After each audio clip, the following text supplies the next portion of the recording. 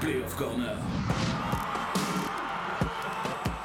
Playoff Corner, et oui, c'est déjà le dernier numéro, le 6e du nom. On est là pour débriefer tout ce qui s'est passé pendant ces playoffs et aussi un petit peu ce qui s'est passé durant toute cette saison. Forcément, on est bien accompagné avec Johan Wallem qui est là. Salut Johan. Bonsoir. Un habitué de Playoff Corner. Oui, c'est vrai. Vous vous sentez bien à cette position-là dans le canapé Ouais, relax. Hein. Vous n'avez pas changé de flanc, tout va bien? Non, toujours la même position. Sur l'autre flanc, il y a Guillaume Gauthier de Sport Foot Mag. Tout va bien, Guillaume? Tout va très bien. On m'a changé de position, moi, par rapport à la dernière fois, mais je vais essayer d'être polyvalent. Mais vous êtes revenu? Oui. Donc c'est déjà une bonne nouvelle aussi, c'est que vous avez apprécié la première expérience. Et puis, il a presque tout le temps été là aussi, presque à chaque fois titulaire. C'est Swan Borsellino. Comment ça va, Swan? Tout va bien, Jérémy, et vous, ça va?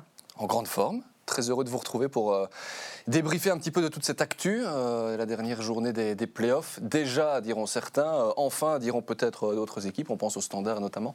On va débuter évidemment d'abord par l'info du jour. L'Antwerp est 3e, c'est officiel évidemment, après leur victoire contre le Sporting d'Anderlecht. Messieurs, on va en reparler bien sûr dans le courant de ce playoff corner. On va débuter par un petit tour d'actu.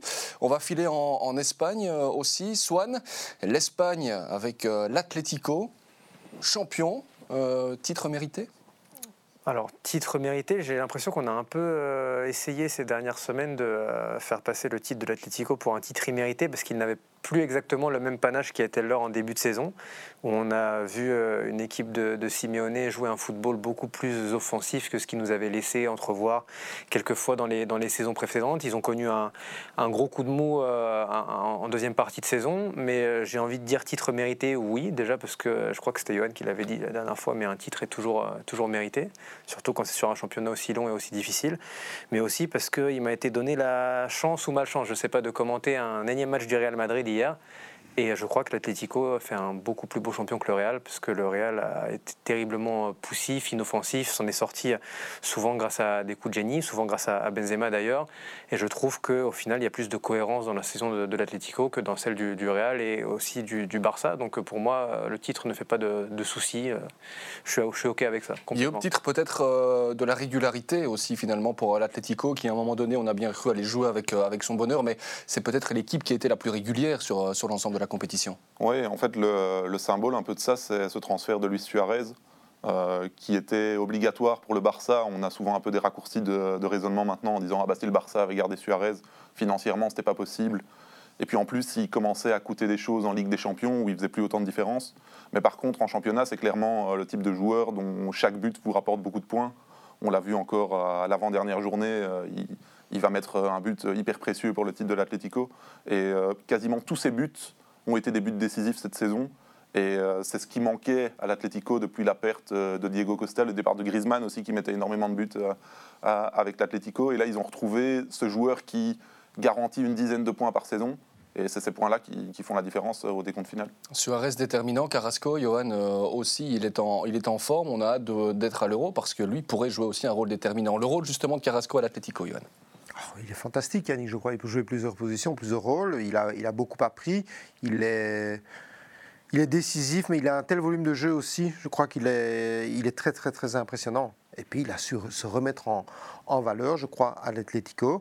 Et sincèrement, j'avais lu le match contre Séville où, au moment où ils n'étaient pas bien, ils ont arraché là le point qu'il fallait. Et c'était exceptionnel. Je crois que c'est amplement mérité. Oui. Avec encore un assist hier pour Correa, même si certains diront que Correa est allé le chercher tout seul, ce but-là. Je vous voyais acquiescer, Guillaume, par rapport aux prestations de Yannick. Oui, il est libéré par rapport à son premier passage des échos que j'ai déjà eus de l'Atlético. Il n'était pas spécialement le favori de Gabi et de Godin, qui étaient un peu les tauliers du vestiaire. Et qui n'aimait pas trop son côté parfois un peu solitaire. C'est quelqu'un qui était à part du groupe, qui n'était pas dans presque cette religion qu'impose Diego Simeone à son équipe. Mais par contre, Simeone, il sait que, ok, il faut des croyants, mais il faut aussi un gars qui est capable de dépasser tout et de faire la différence tout seul. Et c'est ce qu'il a fait souvent cette saison dans un groupe où je pense qu'il se sent beaucoup mieux maintenant. Bon, est-ce que l'Atlético va réussir à faire comme le club de Bruges, un deuxième titre consécutif la saison prochaine, ou on va se réveiller du côté de la concurrence, Swan ? Il y a sans aucun manque de respect à notre cher D1A, et on en parlera, je crois, à la fin, parce que c'est ce qui nous est réservé au menu. Je crois que ce qui va se dresser en face de l'Atlético, ça s'annonce un peu corsé quand même. Vous savez que j'adore Genk, hein, Jérémy, mais notamment le Real là, qui sort d'une saison blanche, lors de laquelle, même si ils ont fait une demi de C1 et une deuxième place en championnat, mais lors de laquelle finalement on a vu tout ce qui n'allait pas, et tout ce que les Ligues des Champions et les titres ont masqué ces dernières années, à savoir des cadres vieillissants, des idées de jeu qui manquent parfois, un Zidane qui va parler de son avenir très prochainement, mais le ménage s'annonce assez grand. Donc peut-être que ça laissera une opportunité à l'Atlético de confirmer et de rester dans un cycle peut-être plus construit, plus raisonné, mais il va quand même y avoir du monde en face. Le titre fait du bien, en tout cas pour l'Atlético, champion. La dernière fois, c'était saison 2013-2014, l'époque de Toby Alderweireld, notamment de Thibaut Courtois, entre autres.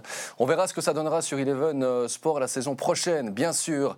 Dans l'actu également, Johan, il y a cette interview d'avant-match de Philippe Clément qui a déclaré au micro de Vincenzo Churro que certains joueurs avaient trop fait la fête pour pouvoir jouer. Oui, non seulement fait la fête, mais surtout il a insisté aussi sur l'abus d'alcool. Ça vous a surpris? Je trouve ça un peu choquant vu les événements, vu la situation aussi sanitaire, vu la manière dont ils ont fêté ça. Ils ont tout à fait le droit de le fêter, hein, que du contraire. Mais bon, oui, c'est un peu étonnant. Mais ça dit aussi beaucoup de choses par rapport à l'état de stress dans lequel ils étaient ces dernières semaines. On n'a pas voulu en parler. On disait non, c'était un creux physique. Non, c'était plus le stress, la fatigue psychologique, etc. Donc là, c'est vraiment le dénouement, c'est le laisser aller. Tout simplement de Bruges. Il y a cette interview de Clinton Mata au micro de Christine Schreder à la fin de la rencontre. On le sent complètement. On l'a rarement vu comme ça, Clinton. On sait qu'il peut parfois être détendu. Et là, Swan, il a vraiment déversé, justement, comme le disait Johan, tout ce stress. Oui, il y avait beaucoup de stress. Au final, ça s'est vu et on en parlait avec Johan. Ils ont eu chaud parce que quand vous regardez le classement à la fin, si on nous avait dit ça au tout début des playoffs ou en fin de saison dernière, et je sais que Guillaume là-dessus a des certitudes aussi par rapport au jeu de Bruges qui n'était pas forcément aussi étincelant qu'en début de saison, mais ils ont vraiment eu chaud. Ici, on a parlé de suspense souvent, mais je ne pensais pas qu'ils allaient avoir aussi chaud. Donc effectivement, il y a eu ce sas de décompression après, par rapport à la fête. C'est peut-être le fait de l'avoir formulé, d'avoir prononcé le mot, parce que dans l'absolu, ça n'a pas empêché les joueurs de Cagliari de se pointer lors du match contre le Milan à moitié bourré, et pourtant d'ailleurs de faire un 0-0. Hein, donc c'est que parfois, il n'y a pas que les boissons énergétiques qui donnent des ailes, quoi. Mais c'est très bien, au final, c'est important de faire la fête. Moi aussi, j'en vis là un peu. Ce sera pour après. Hein. Oui, bien sûr, après l'Euro. Ils vont commencer aussi à rouvrir petit à petit. Guillaume Swan en parlait des certitudes sur le jeu de Bruges. Qu'est-ce qu'il voulait dire par là? Que c'est une équipe qui s'est beaucoup reposée sur la forme de certains joueurs au moment où elle tournait très très bien, quand tous ces joueurs étaient en forme. Et ici, on a eu l'impression, mais j'en avais déjà parlé la dernière fois, qu'ils ont abordé les playoffs un peu dans une posture difficile. Hein. C'était les seuls qui avaient quelque chose à perdre finalement. Et dès le premier match où Clément change son système contre Anderlecht, on sent qu'ils s'adaptent, qu'ils ne sont pas à l'aise. Et finalement, ils vont chercher le titre contre Anderlecht en jouant quasiment homme contre homme sur tout le terrain. Ce qui est une vieille recette de Philippe Clément. Il faisait ça contre le Bruges d'Ivan Leko quand il était à Genk. C'est quelque chose que Michel Prudhomme faisait contre Hein van Azebroek. Quand on n'arrivait pas à trouver la clé du système de Gand, Prudhomme l'avait trouvé comme ça, homme contre homme sur tout le terrain. Et il avait plus de puissance, donc ils avaient fait la différence vraiment dans les duels. Et c'est un peu ce qui s'est produit contre Anderlecht, même si c'est jamais qu'un match nul au décompte final. Mais on sent que c'est... Enfin, en fait, arriver à être un caméléon comme ça, c'est une force, mais c'est aussi une équipe qui a pas d'identité assez forte que pour pouvoir s'adapter vraiment à toutes les circonstances.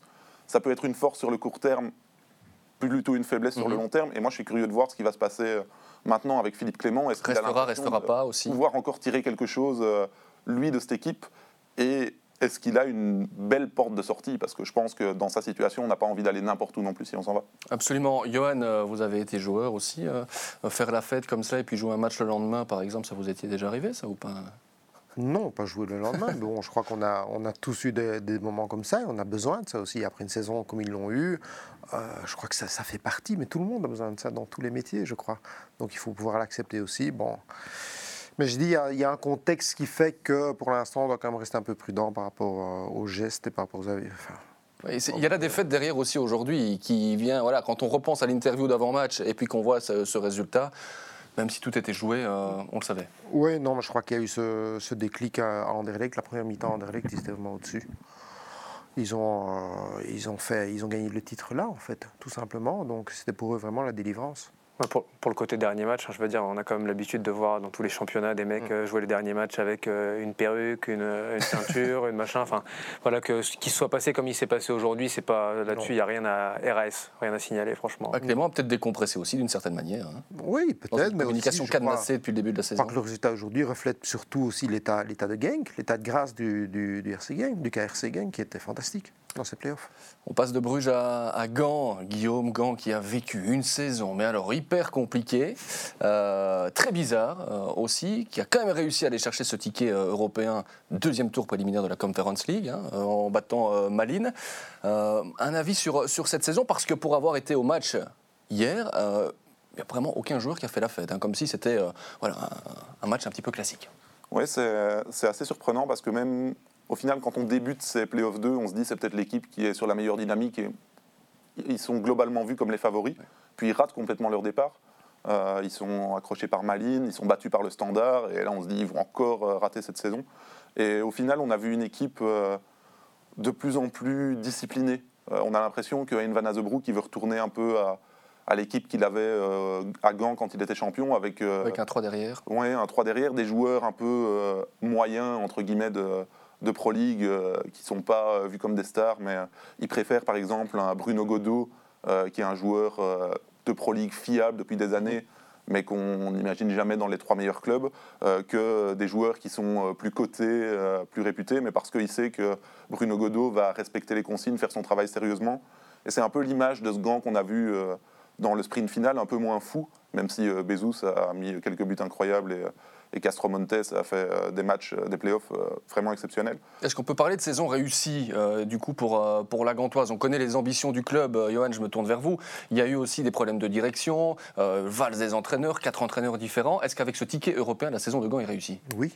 Oui, tout simplement, oui. Je ne vois pas pourquoi ils auraient eu d'autres ambitions. Ils reviennent de très très loin, je crois. Et à la fin, oui, on l'a vu comment ils sont qualifiés aussi. C'était poussif. Je crois qu'elle est sauvée, quoi. Elle est peut-être pas réussie, mais elle est sauvée. Ouais. C'est parce que les objectifs en début de saison, ils annoncent quand même qu'ils veulent être le concurrent de Bruges. Mais tout le monde veut être champion en début de saison. Hein. Mais bon, là, ils se plantent complètement. Et je pense que ne pas être dans le top 4, c'était en tout cas pas du tout dans leur plan. Mais ils ont sauvé les meubles. Parce que les interviews d'après-match du côté gantois, il n'y avait pas de satisfaction. J'en parlais, Swan. C'était vraiment, oui, comme l'a dit Guillaume, on a sauvé la saison. Dire qu'elle est réussie, c'est un non. Parce qu'il y a des moyens financiers aussi du côté de la gantoise. Et l'objectif, c'était clairement les playoffs 1. Jérémy, vous savez mieux que les autres, d'ailleurs, qu'à côté des 2 personnes qui m'entourent, je suis le bébé Pro League ici. Je découvrais ce championnat avec grand plaisir. Et je dois dire que quand je regarde les joueurs, Guillaume parlait de joueurs moyens, il y en a, des joueurs honnêtes de Pro League. Moi, quand je regarde l'équipe de Gand, je me dis quand même que dans cette équipe-là, il y a des joueurs où, quand vous les avez, vous pouvez être légitimement déçu de finir 5e. Je trouve qu'ils ont dans cette équipe-là des joueurs, je parlais de Castro Montes, voilà, moi j'aime beaucoup un joueur comme Vadis, mais il y a Ramchuk, au final, il met ses buts, Bezos ça a été bon. Il y a des joueurs qui sont au-dessus de ça, ou en tout cas qui peuvent vous faire prétendre en début de saison, même si, comme le dit Johan, tout le monde peut être champion, à mieux qu'un ticket pour le second tour préliminaire de la Conference League. Elle vous excite cette Conference League aussi? Est-ce que vous comprenez que d'une certaine manière, les Gantois n'ont pas sabré le champagne hier? Johan, je voyais faire un petit peu l'amour. Oui, parce que chacun a son point de vue. Je crois que tout ne s'achète pas. Hein. C'est parce que vous avez un noyau pléthorique ou des soi-disant stars ou autant de joueurs que vous allez faire des résultats. Il n'y a rien qui est dû dans le football, c'est comme ça. Il y a parfois des saisons où rien ne va. Et Gand, on peut parler du Standard, il y en a d'autres, beaucoup déçus, parce qu'être dans le top 4, il faut y aller. Hein. Vous savez, quand on voit comment Anderlecht a arraché le top 4, là je dis déjà chapeau, parce que quand on les voit il y a quelques mois, donc si on parle de Gand, je comprends pourquoi ils ne font pas la fête, mais il y a une grosse pression aussi à Gand. Hein. Attention, au niveau de la direction, c'est pas simple. Le vestiaire n'est pas simple, il va sûrement encore nettoyer son vestiaire, comme il fait à chaque fois quand il va dans un club. C'est vous qui nettoie tout, puis, oui, parce qu'il veut des gars qui le suivent, tout simplement, parce qu'il ne sait pas gérer certaines personnalités. C'est ça, il faut, je pense, dans son idée, d'ailleurs les joueurs qu'on cite pour l'instant à Gand, c'est des Julien Dessart, des Gianni Bruno, c'est des joueurs, bons soldats. Oui, c'est ça, c'est des joueurs pour qui arriver dans un club du top, ils vont devoir se montrer, quoi. Et c'est pas acquis. Et je pense que c'est ça que Van Azebroek veut réussir à avoir des joueurs qui vont Qui l'écoute tout Oui, c'est ça, qui n'ont pas le statut pour outrepasser ces consignes. Je crois que c'est ça qui va être important et c'est comme ça qu'il a souvent bien fonctionné. Bon, pour refermer ce débat, la Conference League, est-ce qu'elle vous excite, oui ou non, Johan? Pas trop. Guillaume? On attendra de voir. Sur le papier, il y aura quand même, l'air de rien, certaines belles équipes, notamment qui vont sortir des grands championnats européens. Donc, Tottenham, peut-être. Ça dépendra de qui sera en face, quoi. Évidemment, tomber contre Tottenham, c'est bien. Tomber contre le 4e du championnat bulgare sera sans doute un peu. Il faudra sortir du 2e tour préliminaire aussi pour la Gantoise. Soit on clôture par vous. Est-ce que vous êtes excité? Ça va pas l'air sur votre visage comme ça. Mais... Non, mais je suis très mauvais joueur de poker. De toute façon, donc vous bluffez. Non, en plus, c'est pas faux. Mais non, ça m'excite que moyennement. Et je dois dire que c'est essentiellement à cause de... comment sont perçues les sous-coupes d'Europe, et je précise, c'est pas moi qui le pense, c'est certains dirigeants et certaines équipes, par déjà certaines équipes. Quand vous voyez comment certaines équipes jouent la Ligue Europa, vous vous dites comment ils vont jouer la Conference League. Il y a aussi le prize money qui peut peut-être venir motiver les équipes.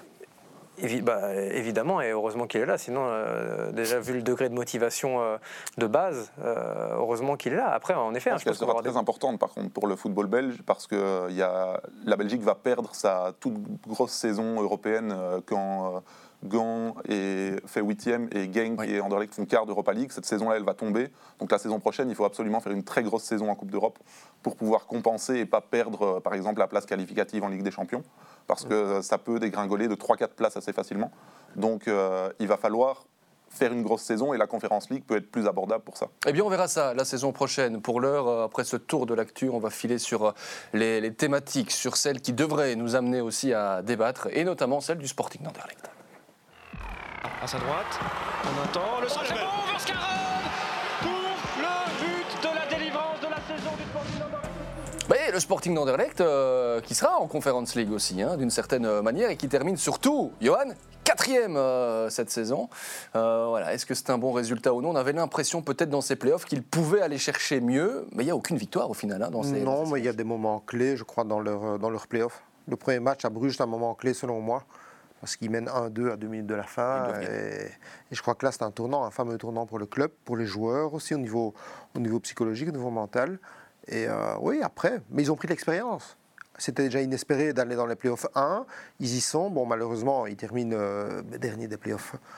Mais bon, je crois que l'expérience est là. Ils vont beaucoup apprendre, je crois. Et je crois que Vincent Kompany va aussi tirer les conclusions de ce qu'il a bien vu maintenant à un certain niveau de la compétition pour l'an prochain. Bon, ils avaient tout en main ce dimanche pour aller chercher la 3e place face à l'Antwerp. Ça s'est mal passé. Swan, un avis peut-être justement sur la prestation du Sporting contre l'Antwerp? C'est toujours difficile d'avoir un avis sur une prestation quand une équipe est réduite à 10 aussi vite. Après, je crois justement qu'on peut s'attarder là-dessus. Parce que la rouge de Miasga. Y avait-il? On va s'y attarder. En fait, j'ai même pas envie de rentrer dans un débat arbitral. Déjà parce que je ne suis pas Marcel Javot, et ensuite qu'on le salue, et ensuite parce que pour moi le problème il n'est pas là, le nerf de la guerre il n'est pas là, on en parlait avec Johan, c'est juste que combien de fois depuis le début de ces playoffs 1, et on pourrait aller un peu plus loin que ces playoffs 1, Anderlecht a perdu des points ou s'est mis dans la galère à cause d'erreurs individuelles de ses défenseurs. Avant même le rouge, il y a un moment où, au final, l'Antwerp peut marquer un but en contre-attaque parce qu'il y a déjà une mauvaise phase. Et derrière, encore une fois, il y a ce carton rouge qui définit un peu la suite du match, même si je trouve qu'Anderlecht aurait quand même pu mieux faire à 10 contre 11, avec ses qualités notamment en reconversion. Mais le problème, il est là. Le problème, c'est même pas la carte rouge en elle-même ou de savoir s'il y avait rouge ou pas. C'est que mon avis. Johan? Non, je crois qu'il y a beaucoup d'erreurs qui ont été faites, mais je crois que Vincent l'a bien analysé, il le sait, les joueurs ils le savent aussi, donc maintenant ce sont des erreurs à ne plus répéter. Écoutez l'interview de Sambi, regardez ses yeux quand il parle, ça veut tout dire. La déception, les erreurs individuelles, le fait qu'on doit accepter, qu'on doit grandir vite. Parce que c'est plus permis. Il en est conscient, Vincent Kompany, mais il reste très protecteur, notamment dans ses discours, dans ses interviews, par rapport à ces erreurs-là. C'est son rôle, je crois, être aussi protecteur par rapport à tout ce qui a été fait en une saison. Il ne faut pas oublier, il a essuyé pas mal de critiques aussi à un certain moment de la saison. Il a été conforté dans sa position, il a été soutenu, les résultats arrivent quand il fallait. Mais je crois que maintenant, je crois que tout le monde va vouloir voir Anderlecht des dernières semaines avant les playoffs. Absolument. Guillaume, qu'est-ce qui vous dérange, vous, dans cette phase du carton rouge de Miasga?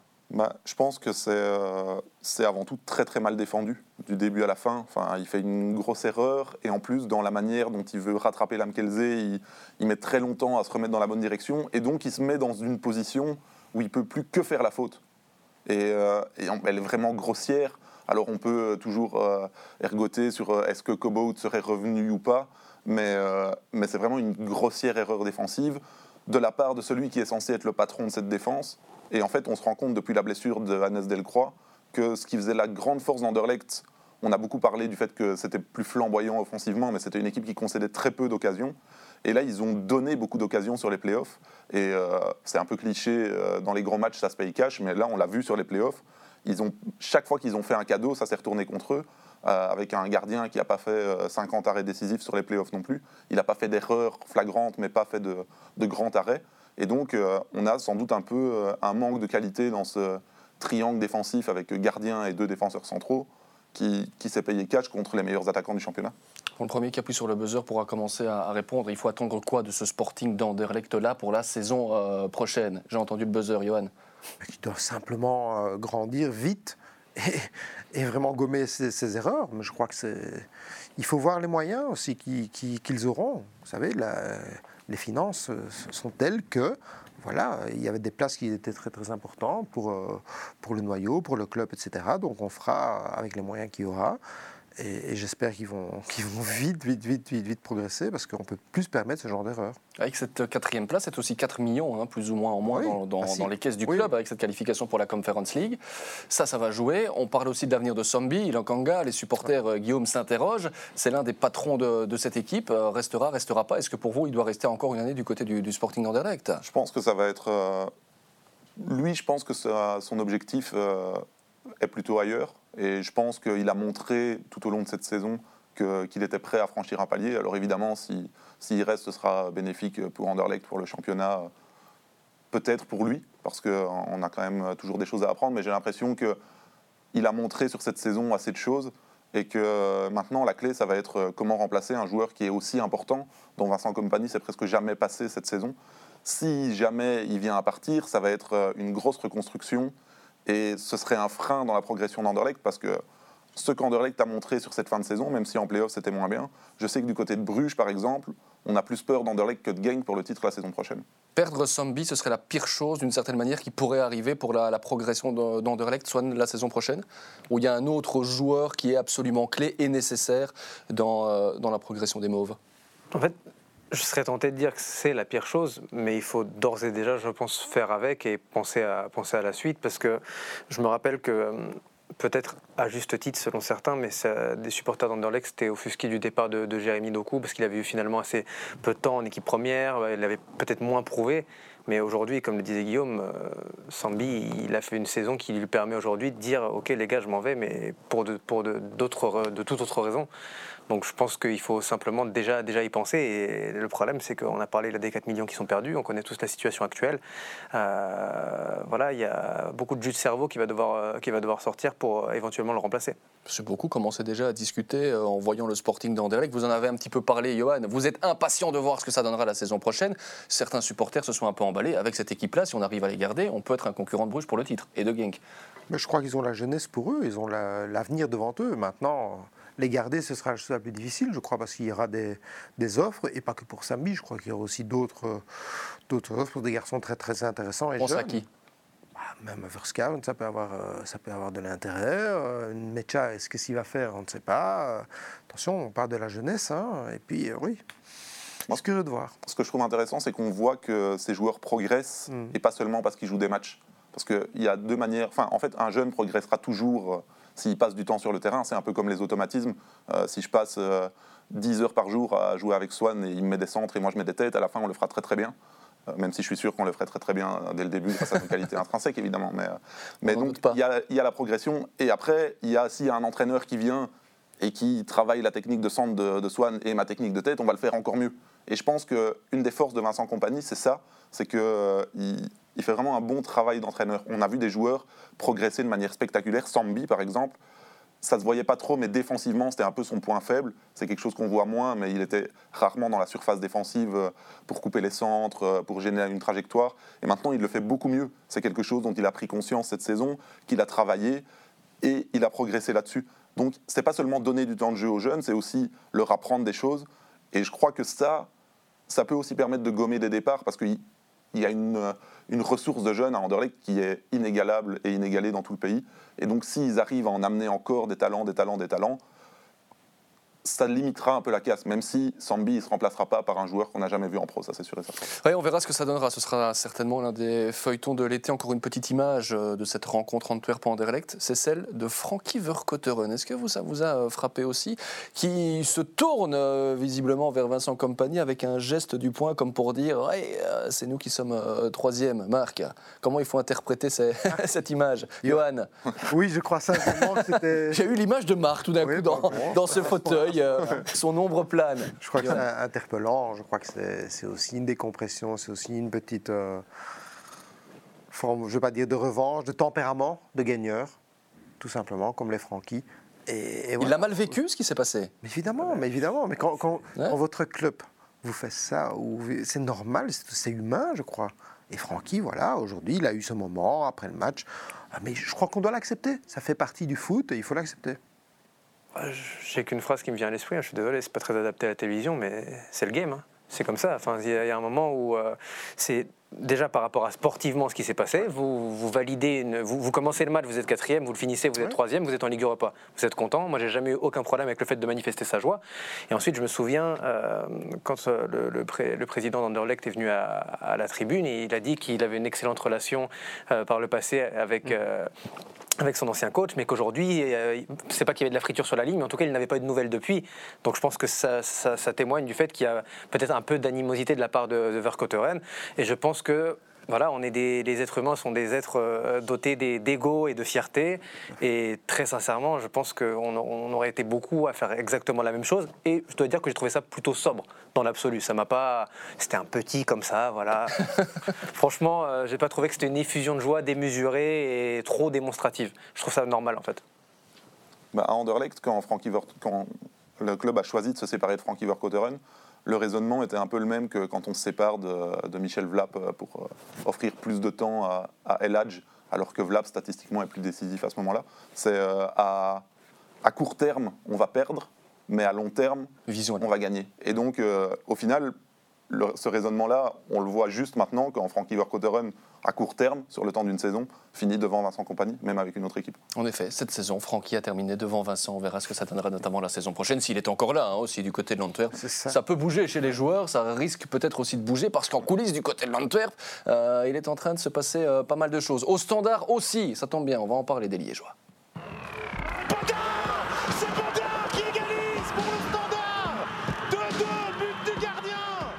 Un petit peu loin ce but de Baudard, ça reste l'un des bons souvenirs, peut-être le meilleur souvenir de la saison. C'est dire, Guillaume, si le reste a été compliqué, 3/18 en play-off, aucune victoire. Il était vraiment temps pour le Standard que cette saison se termine. Oui, si on doit résumer les play-offs, on a vu beaucoup de joueurs, mais vraiment pas beaucoup de jeux au Standard. Ça a été très difficile. Notamment avec les blessures, avec un système de jeu qui changeait quasiment à chaque match, dû aux blessures, dû au choix de l'entraîneur, des joueurs qui passaient du terrain à la tribune et de la tribune au terrain. Et au final, sur les 5 derniers matchs, le Standard encaisse à chaque fois un but dans le premier quart d'heure, parce qu'on avait l'impression qu'ils commençaient chaque match en étant un peu perdus, qu'ils ne savaient pas trop quoi faire, et puis ils rentraient un peu dans leur match, souvent en début de deuxième mi-temps, et là, soit ils émergeaient comme contre Gand, soit ils reprenaient un coup sur la tête en reprenant un but, et avec des jeunes joueurs qui forcément ont fait quelques erreurs qui ont coûté des buts. C'était vraiment très difficile, mais les problèmes de la saison du Standard, ils avaient commencé bien avant, et je pense que c'était un peu tard maintenant pour pouvoir tout sauver. On sait qu'il y a un gros chantier qui s'annonce, et le problème, c'est que le Standard sort d'une saison de transition et s'apprête à entrer dans une saison de transition. L'arbre qui cache la forêt, Johan, de cette saison du côté du Standard, c'est d'une certaine manière la finale de Coupe de Belgique. Beaucoup parlent du tournant. Ça n'aurait pas changé grand-chose, si ce n'est un trophée en plus dans l'armoire du Standard et une participation européenne. Mais on a senti que c'était difficile aussi depuis le début. Même si, quand Ley est arrivé, on s'est tous dit, voilà, C'est bien reparti avec une belle série, ça n'a pas duré très longtemps. Ça a duré combien de temps? Voilà, Pas très c'est longtemps. aussi la question. Je crois que Montagnier Quatre aussi au matchs, départ. Mais oui, mais voilà, il faut toujours tout remettre dans un contexte aussi d'une quinzaine, vingtaine de matchs. Il faut voir un peu où on en est et je ne sais pas où ils en sont aujourd'hui, pour être très honnête avec vous. Mais est-ce que vous savez où ils vont? Mais pas du tout. Là est ma question. Je crois que c'est un club qui maintenant se cherche vraiment. Il faudrait qu'on ait des réponses très très claires, je crois, par rapport à ce maillot, cette identité, sur quel joueur il compte, voilà, quel est le plan, parce qu'il n'y a que des points d'interrogation en fait. Swan, des points d'interrogation, pas pour les supporters qui ont encore sorti des banderoles, des joueurs surpayés, Michel Prudhomme qui doit, pour le dire dans leurs termes, dégager aussi. Là, la pression, elle est clairement mise. Disons que les supporters étaient plus sur le point d'exclamation, ça c'est sûr. En revanche, il y a un point où je ne peux pas être en désaccord avec eux, c'est que Guillaume parlait de saison de transition qui durera probablement 2 saisons. Et voilà, je sais que quand on parle du Standard, j'ai appris, notamment avec Johan, mais on parle voilà, de mentalité, de guerrier, de mouiller les maillots, tout ce que vous voulez, qui sont des valeurs que je trouve respectables, encore plus quand voilà, moi je supporte l'OM, vous le savez, Jérémy, donc c'est un peu le même. Ça n'a pas toujours été facile. C'est un peu le même ADN, ça n'a pas été facile non plus. Bon, je ferme la parenthèse sur ma vie personnelle, ça c'est la Ligue 1, c'est en ce moment même, ça m'obsède, c'est pour ça. Mais de manière plus sérieuse, la transition, elle est viable, notamment dans la tête des supporters, mais aussi sur le terrain, quand vous êtes en transition, quand vous allez vers quelque chose d'un peu plus enthousiasmant, quand vous êtes en train de construire, quand vous avez ces idées, quand le principe de la transition, c'est on passe d'un point A vers un point B, et généralement on fait en sorte que le point B soit plus haut que le point A, parce que sinon c'est pas une transition. Et en ça, là je suis inquiet pour le Standard, parce qu'on met des mots-clés un peu, on balance des mots-clés, on balance le mot centre de formation, le mot identité, le mot jeunesse. On a vu des jeunes joueurs, Guillaume le disait, on a vu plein d'ailleurs, mais sur quoi, aujourd'hui, à l'orée de la saison prochaine, les supporters du Standard et les observateurs même vont-ils se baser pour se dire que la saison prochaine du Standard sera meilleure que celle qui vient de s'achever? Et là, je ne sais pas répondre. Guillaume, on investit du côté du Standard dans le centre de formation sur l'académie. Il y a 5 millions d'euros annuels qui y sont développés. Il y a beaucoup de jeunes, certainement talentueux aussi du côté du Standard. Mais on va vers quoi la saison prochaine aussi? Parce que ces jeunes-là, tout seuls, ils doivent aussi être encadrés. Et il y a des soucis financiers aussi du côté du Standard. Est-ce qu'on est parti vers une seule année de transition?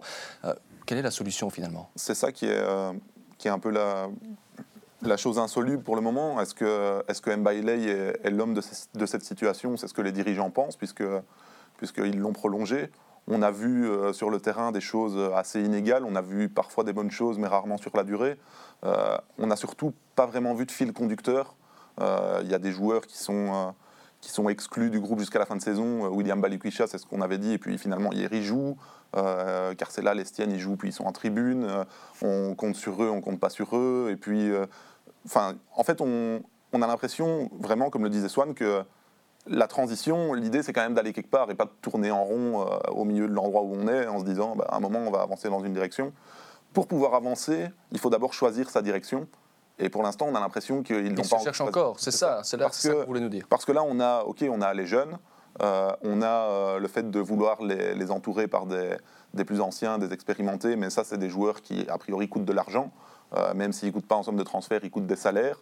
Alors peut-être se faire prêter des joueurs de grands clubs, mais quelle est leur motivation en venant au Standard? Il faut voir s'ils auront vraiment la mentalité adéquate pour apporter quelque chose. Tout le monde n'est pas Joao Klose qui, même s'il est cuit depuis 3 semaines, il continue à courir 45 km par match, alors qu'on voit qu'il en est presque plus capable. C'est limite, il fait de la peine depuis un petit temps. Mais est-ce que tous les joueurs qui vont être recrutés vont arriver avec cette mentalité-là? Et est-ce qu'une équipe qu'on doit constituer avec 5 ou 6 prêts, parce que financièrement, c'est pas possible autrement, va avoir cet esprit qu'on attend, puisque ce qu'attendent les supporters au minimum, c'est cet état d'esprit. Moi, quand je vois ce qu'a fait au stand cette année-ci, je me dis au final, il n'y a pas besoin de beaucoup de moyens pour pouvoir faire une équipe cohérente. Mais maintenant, il faut pouvoir travailler dans la bonne direction. Johan, le souci, il est où? C'est Lay, d'une certaine manière, comme pouvait peut-être un petit peu le dire Guillaume, mais avec certains arguments. Ce n'est pas que Lay, mais est-ce qu'il est peut-être aussi au-dessus avec la direction? Est-ce que vous êtes plutôt d'avis aussi avec les supporters de se dire qu'au niveau de la direction, il faut aussi impérativement du changement? Tous les ans, on entend la même chose. C'est toujours la même rengaine avec le Standard. Donc, je crois que c'est pas simple, tout simplement, de porter le maillot du Standard. Donc, il faut des gens qui puissent assumer. aussi bien au niveau de la direction qu'au niveau des joueurs, je crois. Et oui, c'est lourd, mais c'est un club qui en vaut la peine. Donc je reste toujours fan et toujours persuadé que ça reste un club du top. Avant c'était le top 6, normalement ça devrait être le top 4 parce que c'est le Standard de Liège tout simplement. Bon, l'objectif pour les Rouges, la saison prochaine, Swan? Je vais rester cohérent pour le coup dans ma transition, ressembler à une vraie équipe et ressembler au Standard l'année prochaine. J'ai même pas envie de quantifier ça par un play-off 1, play-off 2 parce que déjà je pense qu'on n'est pas assez malin pour savoir de quoi ça fait la saison prochaine, mais je crois que l'essentiel est là. L'essentiel c'est que quand on regardera un match du Standard en début de saison, en milieu de saison prochaine, on se dise là il se passe quelque chose. Il y aura les supporters aussi dans les tribunes, on croise les doigts, ça aussi ça pourrait changer les choses, Guillaume. Oui, clairement, je pense que c'est quelque chose, Benjamin Niquez l'avait dit à la tribune, il avait dit si Philippe Montagnier il avait eu un moment les supporters pour râler quand il jouait trop défensif, ça aurait peut-être changé les choses.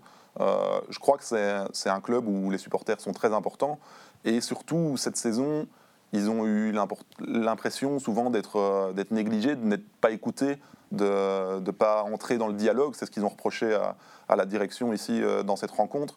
Et je crois que les supporters du Standard sont très importants et qu'ils sont prêts à soutenir une année difficile si elle va dans une direction. Je pense que c'est ça vraiment la clé, c'est d'avancer vers quelque part. Alors le problème, c'est qu'ils sont dans une situation qui est celle qu'Anderlecht a connue il y a 2 ans, où en gros on a l'impression qu'on fait des changements tout le temps parce qu'on se dit on va essayer cette personne-là et puis en fait non, ça marche pas. Mais est-ce qu'on va la changer ou la garder parce que si on change toutes les 2 semaines, ça va pas non plus. C'est difficile de trouver sa direction et une fois qu'on la trouve, là on fait des progrès considérables. On l'a vu avec Anderlecht cette année-ci, on l'a vu avec Bruges quand ils avaient trouvé leur direction avec Bart Verhaeghe après avoir pas mal cherché aussi. Mais on a l'impression que depuis que Bruno Venanzi est là, cette direction, elle n'a pas encore été trouvée. Les jeunes, la base du Standard, notamment la saison prochaine, j'aimerais bien vous entendre aussi sur les qualités peut-être individuelles. Est-ce que ces jeunes-là que vous avez vus au Standard cette saison, pour vous, sont capables d'assurer aussi l'avenir du Standard? On pense notamment à Del Ferrière, que l'on a un peu plus vu dans cette fin de play-off, Johan. C'est tôt, je crois. Je crois que c'est quand même tôt pour donner un jugement par rapport à ces joueurs-là. Moi, quand on parle de jeunes, c'est plus genre Zino, Van Heusden, c'est jeune, Bastien, c'est encore jeune, il ne faut pas croire. Ils sont déjà considérés comme des vieux. Hein. Oui, mais justement, parfois on va un peu trop vite. Vous savez, on n'a pas une courbe ascendante quand on est jeune. On a parfois un moment où on a un moment dur, on a des blessures, mais on ne peut pas non plus reposer sur une garçon de 17-18 ans. Hein. Swan, je vous vois bouger dans votre fauteuil comme l'envie de réagir, mais c'est le moment. Non, je crois que c'est parce que j'ai faim. Mais par contre, là où je suis d'accord avec Yohan, c'est qu'on a banalisé le fait d'être jeune dans le football. C'est-à-dire que je pense notamment qu'on parle souvent d'argent, c'est triste, mais le football n'est pas toujours très romantique, mais le manque d'argent a aussi poussé beaucoup d'équipes à faire jouer des jeunes beaucoup plus tôt. Donc les moyennes d'âge chutent, ont maintenant commencé en première division à 17, 18 ans, 19 ans, c'est normal. Yohan, tu ne me contrediras pas, mais avant c'était rare, si ce n'est inexistant, parce qu'on joue en équipe de jeunes. Et aujourd'hui, on demande les êtres humains n'ont pas changé, on demande à des gamins qui ont 18-19 ans d'être à un niveau senior, ce qu'on appelait senior à cette époque-là. Et aujourd'hui, voilà, parfois ça marche parce qu'il y a des garçons qui sont extraordinaires, mais souvent ça marche et ça marche moins bien parce que c'est la logique. Donc on ne peut pas bâtir uniquement un projet là-dessus. Parce que c'est pas possible en fait. Bon, on va travailler un petit peu, messieurs, je vous l'annonce déjà. Vous êtes au Standard la saison prochaine. Qui pour encadrer les jeunes? C'est une caricature pour l'instant, Johan, je vous vois un petit peu. qui pour encadrer les jeunes et de qui vous vous séparez dans le noyau actuel? Parce que là aussi, on entend beaucoup de choses. Guillaume? Moi, je crois qu'il faut... le Standard a besoin d'argent, donc il faut malheureusement se séparer de joueurs qui sont bons et qui sortent d'une bonne saison. Parce que sont ces joueurs-là qui valent de l'argent. Selim Amala? Selim Amala, je pense qu'il a... Enfin, de toute façon, je crois qu'il a émis plusieurs fois déjà le souhait de partir en interne, qu'il a quand même fait une saison statistiquement où il a montré des choses. Et comme Bastien, il vaut peut-être moins cher qu'il y a 1 an, donc c'est peut-être malin de la part d'un club de l'acheter maintenant plutôt qu'il y a 1 an. Maintenant, est-ce que Arnaud Baudard, est-ce que Michel-Ange Balikwisha, c'est des joueurs qui ont une bonne cote pour le moment? Et en fait, il faut savoir faire la balance entre qu'est-ce qui peut me rapporter financièrement et qu'est-ce qui va me faire perdre sportivement. Si, par exemple, il y a une offre de 5 millions pour Arnaud Baudard, est-ce que pour 2-3 millions, on ne sait pas trouver un gardien du niveau d'Arnaud Baudard? Ça, c'est une question qu'il faut se poser. Et je crois que c'est comme ça que le Standard doit raisonner pour pouvoir perdre le moins possible sportivement tout en gagnant le financier qui va lui permettre de vraiment renforcer son équipe parce que les joueurs d'expérience qui doivent encadrer ces jeunes, c'est ces joueurs-là qui coûtent cher. Bon, Johan, vous devez faire un tri aussi à un moment donné. Et c'est un peu compliqué parce que quand j'entends ton raisonnement, alors qui sont les joueurs qui doivent confirmer Moi, par les jeunes Ouais. et qui coûtent cher, qui sont-ils? par exemple, un joueur comme Chimirot, c'est une plus grosse perte sportive que gain financier. Ce n'est pas un joueur qui rapportera 6 millions d'euros. Par contre, c'est un joueur très important.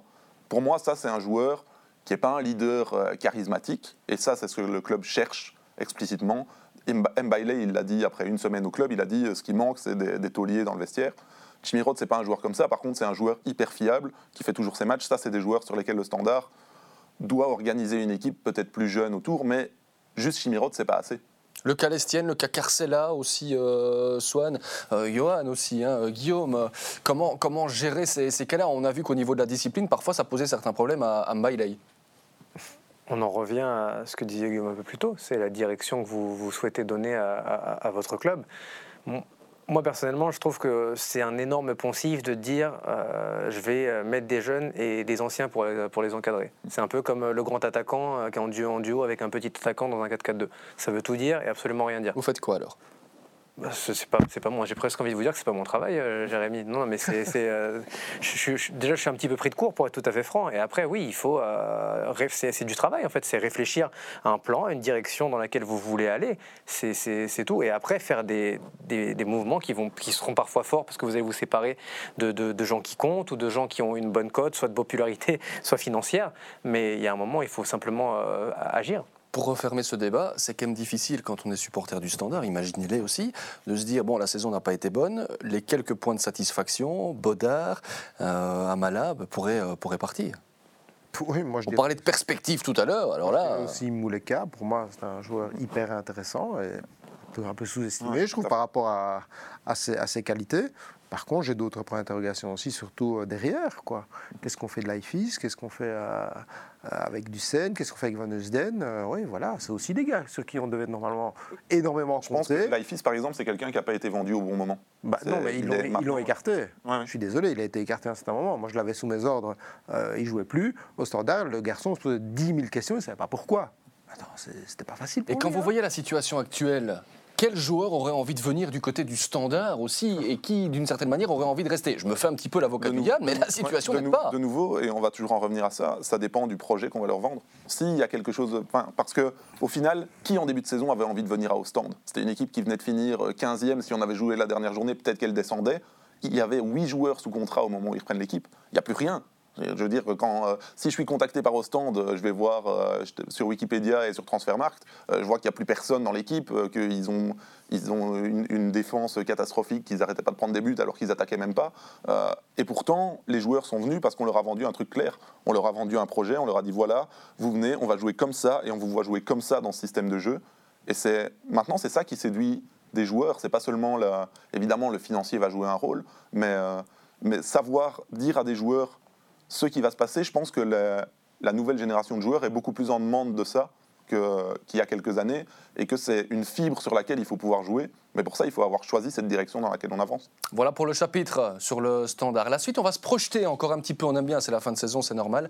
Que va-t-il se passer l'an prochain? C'est la grande question. On va tenter d'y répondre.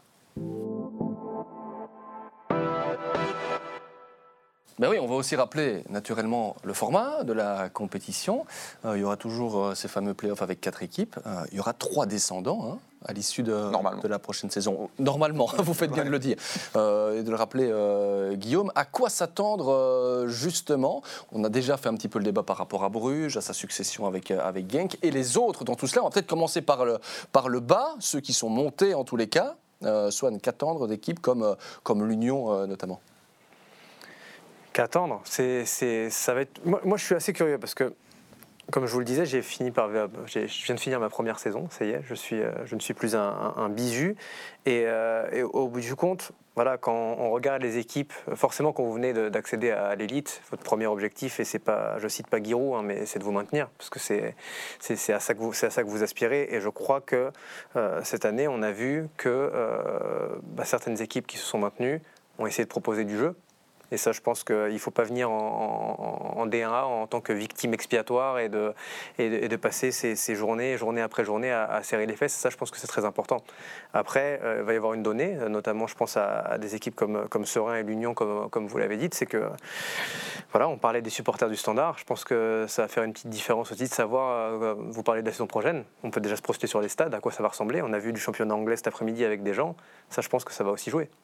L'Union, Serein, Johan, est-ce qu'ils auront le niveau? En tout cas, ils devront l'avoir rapidement pour ne pas faire l'ascenseur. Je crois qu'ils ont vécu le rêve maintenant de pouvoir accéder à ces D1A, donc je crois qu'ils doivent tout mettre en œuvre pour y arriver et pour y rester. Je crois que, vous savez, la première saison, c'est souvent la plus facile en général.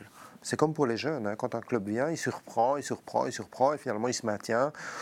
Donc je crois qu'il y a d'autres clubs qui doivent faire attention par rapport à ça, par rapport à la situation du championnat de l'année prochaine. Et puis on verra bien les joueurs qui vont arriver du côté de Serein et du côté de l'Union. Tout dépendra aussi des moyens financiers. On sait bien qu'à l'Union, il y a quand même des moyens. On verra à quel niveau ils vont investir. Bon, du côté de Serein, c'est un peu plus délicat parce qu'il y a cette collaboration avec Metz.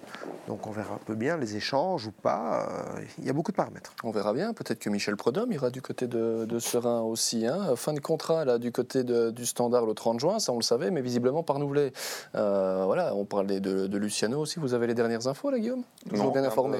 Rien de plus récent là-dessus, mais forcément on entend toujours beaucoup de choses autour de Lucien Donofrio. Hein. On a toujours envie qu'il soit quelque part parce que c'est une sacrée machine à histoire, hein, l'air de rien. C'est l'Antwerp qu'il a ramené, avec lequel il est arrivé en Division 1. On l'a beaucoup plus suivi côté francophone parce que Lucien Donofrio était là. Serein prendrait clairement une nouvelle dimension s'il était là.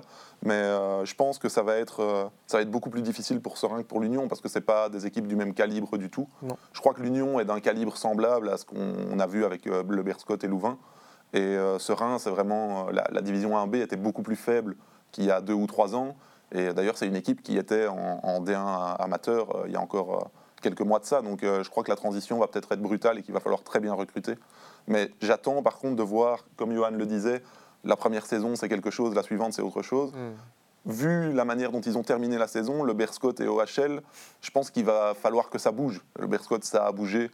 En allant chercher Peter Maas, je pense qu'ils ont justement un peu peur et qu'ils voulaient renforcer avec de l'expérience, un gars qui connaît le championnat, même si c'est aussi cliché que le grand attaquant et le petit qui tourne autour de lui. Et que Louvain, ils ont presque plus de joueurs sous contrat, ils vont devoir changer toute l'équipe. Il n'y a pas spécialement une grande unanimité autour de la figure de l'entraîneur, notamment dans le noyau. Ils vont sans doute perdre Henry, Mercier, c'est possible. Sowa, ça dépendra de Leicester. C'est des équipes où il va falloir faire attention à ne pas se planter dans la deuxième phase de l'installation en D1. Quoi. Il y a d'autres équipes que vous voyez peut-être en difficulté, justement, sur base de ce que vous avez vu dans cette saison, qui restera, quoi qu'il arrive, hors norme à tout niveau. On a parlé de Louvain, du Berscott avec Guillaume. On a vu Zult, notamment, en difficulté cette saison. Est-ce qu'il y en a d'autres qui doivent vraiment faire attention à ce qu'ils vont faire dans les prochaines semaines ? Grande réflexion. Oui, comme ça, c'est Saint-Tron, ils n'ont plus d'entraîneur pour le moment. On ne sait pas ce qui va se passer. C'est toujours ces points d'interrogation, en fait. Ouais, c'est toujours récurrent, ça revient, on ne sait jamais à quoi s'attendre avec certains clubs, en fait. Parce qu'ils sont dépendants de choix. Courtrai, ça n'a pas très bien fini non plus. Il faut voir comment ça va. Non, c'est aussi toujours ups and down. Donc, oui. C'est ces clubs-là, on a l'impression que. Je pense que ces clubs-là vont se battre pour qu'il n'y ait pas ces 3 descendants parce que ça va faire peur à beaucoup de monde. Et c'est un peu le spectre qui avait été agité par les grands clubs justement pour leur faire peur en disant OK, on va passer à 18 maintenant. Mais dans 1 an, on passe à 3 descendants. Ouais. Et là, vous allez voir, les machines qui sont montées, Berscott, c'est soutenu par Sheffield, OHL, c'est soutenu par Leicester, ouais. Et l'Union qui vient de monter, c'est soutenu par Brighton. Ils ont plus d'argent que vous. Donc faites attention, les clubs moyens du championnat belge, c'est vous qui risquez de vous retrouver en bas quand on va descendre à 3. Donc, certains supporters qui sont peut-être en train de trembler. Là, on voit la saison du Standard, on voit la saison du... je provoque un petit peu, volontairement aussi. Pas si on parle des bonnes surprises, peut-être. Est-ce que Charleroi pourrait en faire partie ? On en a déjà parlé dans ce Playoff Corner également. Mais est-ce que le Sporting de Charleroi pourrait là être, avec des jeunes aussi, une toute nouvelle méthode ? Est-ce que c'était le moment de faire cela ? Qui le sait ? Non ? Ouais, c'est difficile à dire maintenant. Ce sera Guillaume Madame-Irma ce soir. Ouais. C'est une équipe qui va se reconstruire autour de certains joueurs. Je pense que la volonté, c'est de garder un Shamar Nicholson, par exemple, pour que ce soit enfin la saison de son explosion. Sans doute, le cas de Marco Ilema Aritra, c'est un peu semblable au cas de Bastien au Standard. Finalement, il sort d'une mauvaise saison, mais c'est un bon joueur. Est-ce qu'ils vont le vendre au rabais maintenant ou essayer de le garder un an de plus pour qu'il reprenne de la valeur ? C'est toutes des questions qui vont se poser avec un entraîneur dont on connaît le travail via ce qui s'est passé avec Ivan Leko, mais ce n'est pas parce qu'il a travaillé avec lui qu'il va travailler comme lui. Donc ça va rester longtemps un point d'interrogation. Ce sera une surprise, quoi qu'il arrive, bonne ou mauvaise, mais on ne peut pas dire maintenant à quoi va ressembler Charleroi. Ouais, et j'avais aussi une question, puisqu'on en parlait tout à l'heure, à quoi va ressembler la D1B la saison prochaine avec tout ce qui se passe ? Parce que ce qui peut poser parfois aussi problème dans le niveau de notre championnat, on en parle de temps en temps, mais on ne s'étend jamais vraiment sur le débat, c'est ce qui vient en dessous.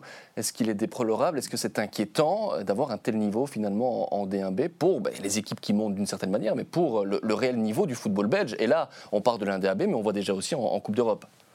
Oui, mais il n'y a pas que ça. Il y a beaucoup de questions qui sont même dans le championnat des jeunes. Il y a des questions récurrentes comme ça. Pourquoi le niveau descend ? Et pourquoi le niveau est si bas ? Parce qu'après, il y a un trop grand écart qui se creuse. Et là, ça devient difficile. Mais il faut voir, je dis, cette année est catastrophique au niveau financier pour beaucoup de personnes, pour le football en général. Donc là, on parle de D1A, mais tout ce qui est en dessous, ils souffrent. Je crois que c'est une question très, très délicate. À quoi va ressembler cette division 1B la saison prochaine ? Alors, je ne sais pas à quoi elle va ressembler. En revanche, il y a une chose que je sais, c'est que après cette saison que j'appelais découverte du football belge, je sais que la principale différence que je constate avec le football français, pour faire un comparatif que je maîtrise bien, c'est justement les 2e et 3e divisions. C'est-à-dire que c'est quand même ça qui fait...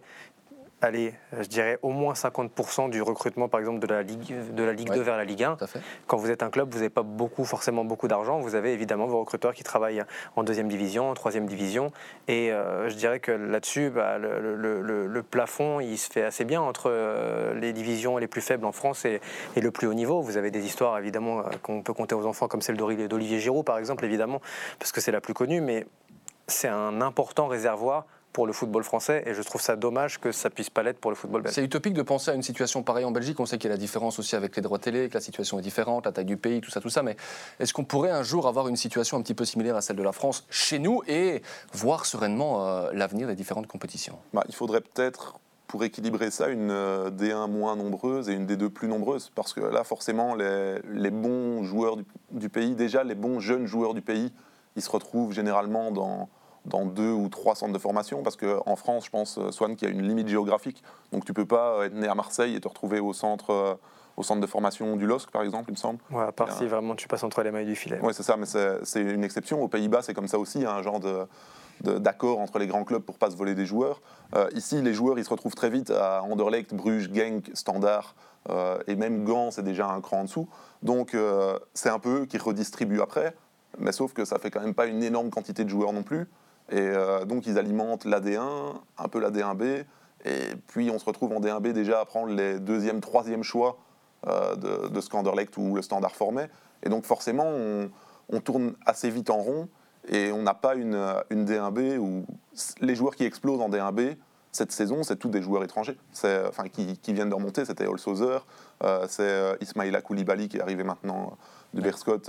Les joueurs dont on parle à l'Union maintenant, c'est Teddy Teuma, c'est Loïc Lapoussin, c'est tous des joueurs étrangers qui sont venus en Belgique. C'est très rare qu'un jeune bon joueur ne soit pas en D1A en Belgique, en fait. Alors qu'en France, ça arrive très souvent qu'en Ligue 2, on sorte des bons joueurs parce qu'il y a des centres de formation en Ligue 2. À quoi ressemblera la prochaine saison ? Beaucoup de points d'interrogation, on en a parlé, on a surtout hâte de voir ce que cela donnera. Merci Swan d'avoir été avec nous. Toujours un plaisir. C'est l'heure d'aller manger, visiblement. Dans votre ventre, ici, jusqu'ici. C'est vrai ? Ouais. Et il n'a pas de micro pourtant. Non, écoutez, comme quoi le micro qui est juste au-dessus prend bien. Merci beaucoup Guillaume. Avec plaisir. Au plaisir de se retrouver, Johan, et non Marc, que l'on salue aussi. Oui, on salue aussi. Merci en tout cas pour votre expertise. Il y a encore une soirée de gala avant vraiment de penser à la saison prochaine. Ce sera demain avec les Pro League Awards. Qui sera le joueur de l'année ? Onuachu, Lang, Holshouser. Verdict demain, 21h sur Eleven Pro League. Donc ce lundi. On a hâte de voir cela aussi pour bien terminer la saison et retrouver les supporters la saison prochaine. Merci pour ce dernier numéro de Playoff Corner et à très bientôt. Salut les amis. Playoff Corner, le podcast foot d'Eleven Sport.